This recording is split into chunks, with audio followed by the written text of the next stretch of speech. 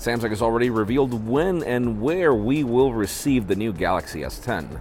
LG is reportedly gearing up for an MWC launch tradition with the G8, and iPhone prices are dropping, as strange as they may sound.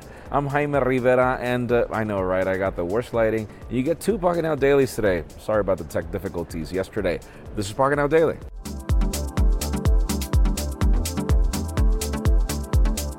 The official news today begin with everything that we're covering from CES 2019.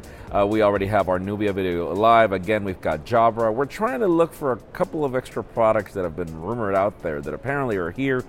Not yet being confirmed, but we will keep you posted. So again, follow the playlist for more information, and also follow us on Instagram. Now let's talk about Samsung and its press invitations for its Unpacked event to happen in San Francisco on February 20th. I mean, that was the date that I was flying to Barcelona for MWC.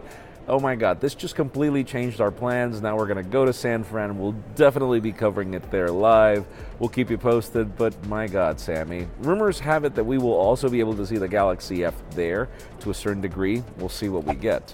Now let's talk about the LG G8. We don't have much detail on this phone, but we do hear that LG will continue its tradition of launching a product during MWC, and that will be the G8.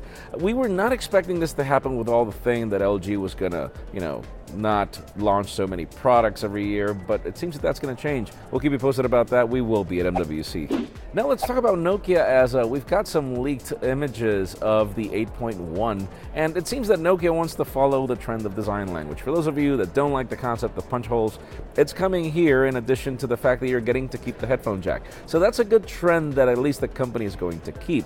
We just don't have any dates. And finally, the hottest news today have to do with iPhones dropping in price. Believe it or not, in China, devices like the iPhone XR are apparently like $66 less expensive. Devices like the iPhone XS Max have dropped in price by like $50. This is unprecedented. According to the report, Apple is telling its suppliers to drop their prices so that they could be more competitive, as if this was Apple's, suppliers' fault. But anyways, in the comments down below, what do you think? I mean, do you think that this price drop is good enough? Would you buy an iPhone if it were $50 less expensive? Because in my case, I feel that they should be a lot less expensive. Leave us a comment down below. We'd love to know what you think. Friends, again, if you want to get the news earlier, follow us on PocketNow.com and subscribe to both our channels, English and Spanish, for more videos like this one. You can follow me on Twitter, Jaime_Rivera, on Instagram at Jaime Rivera. Please give this video a thumbs up if you like what you saw. I'm Jaime Rivera. Thanks so much for watching. We'll see you tomorrow.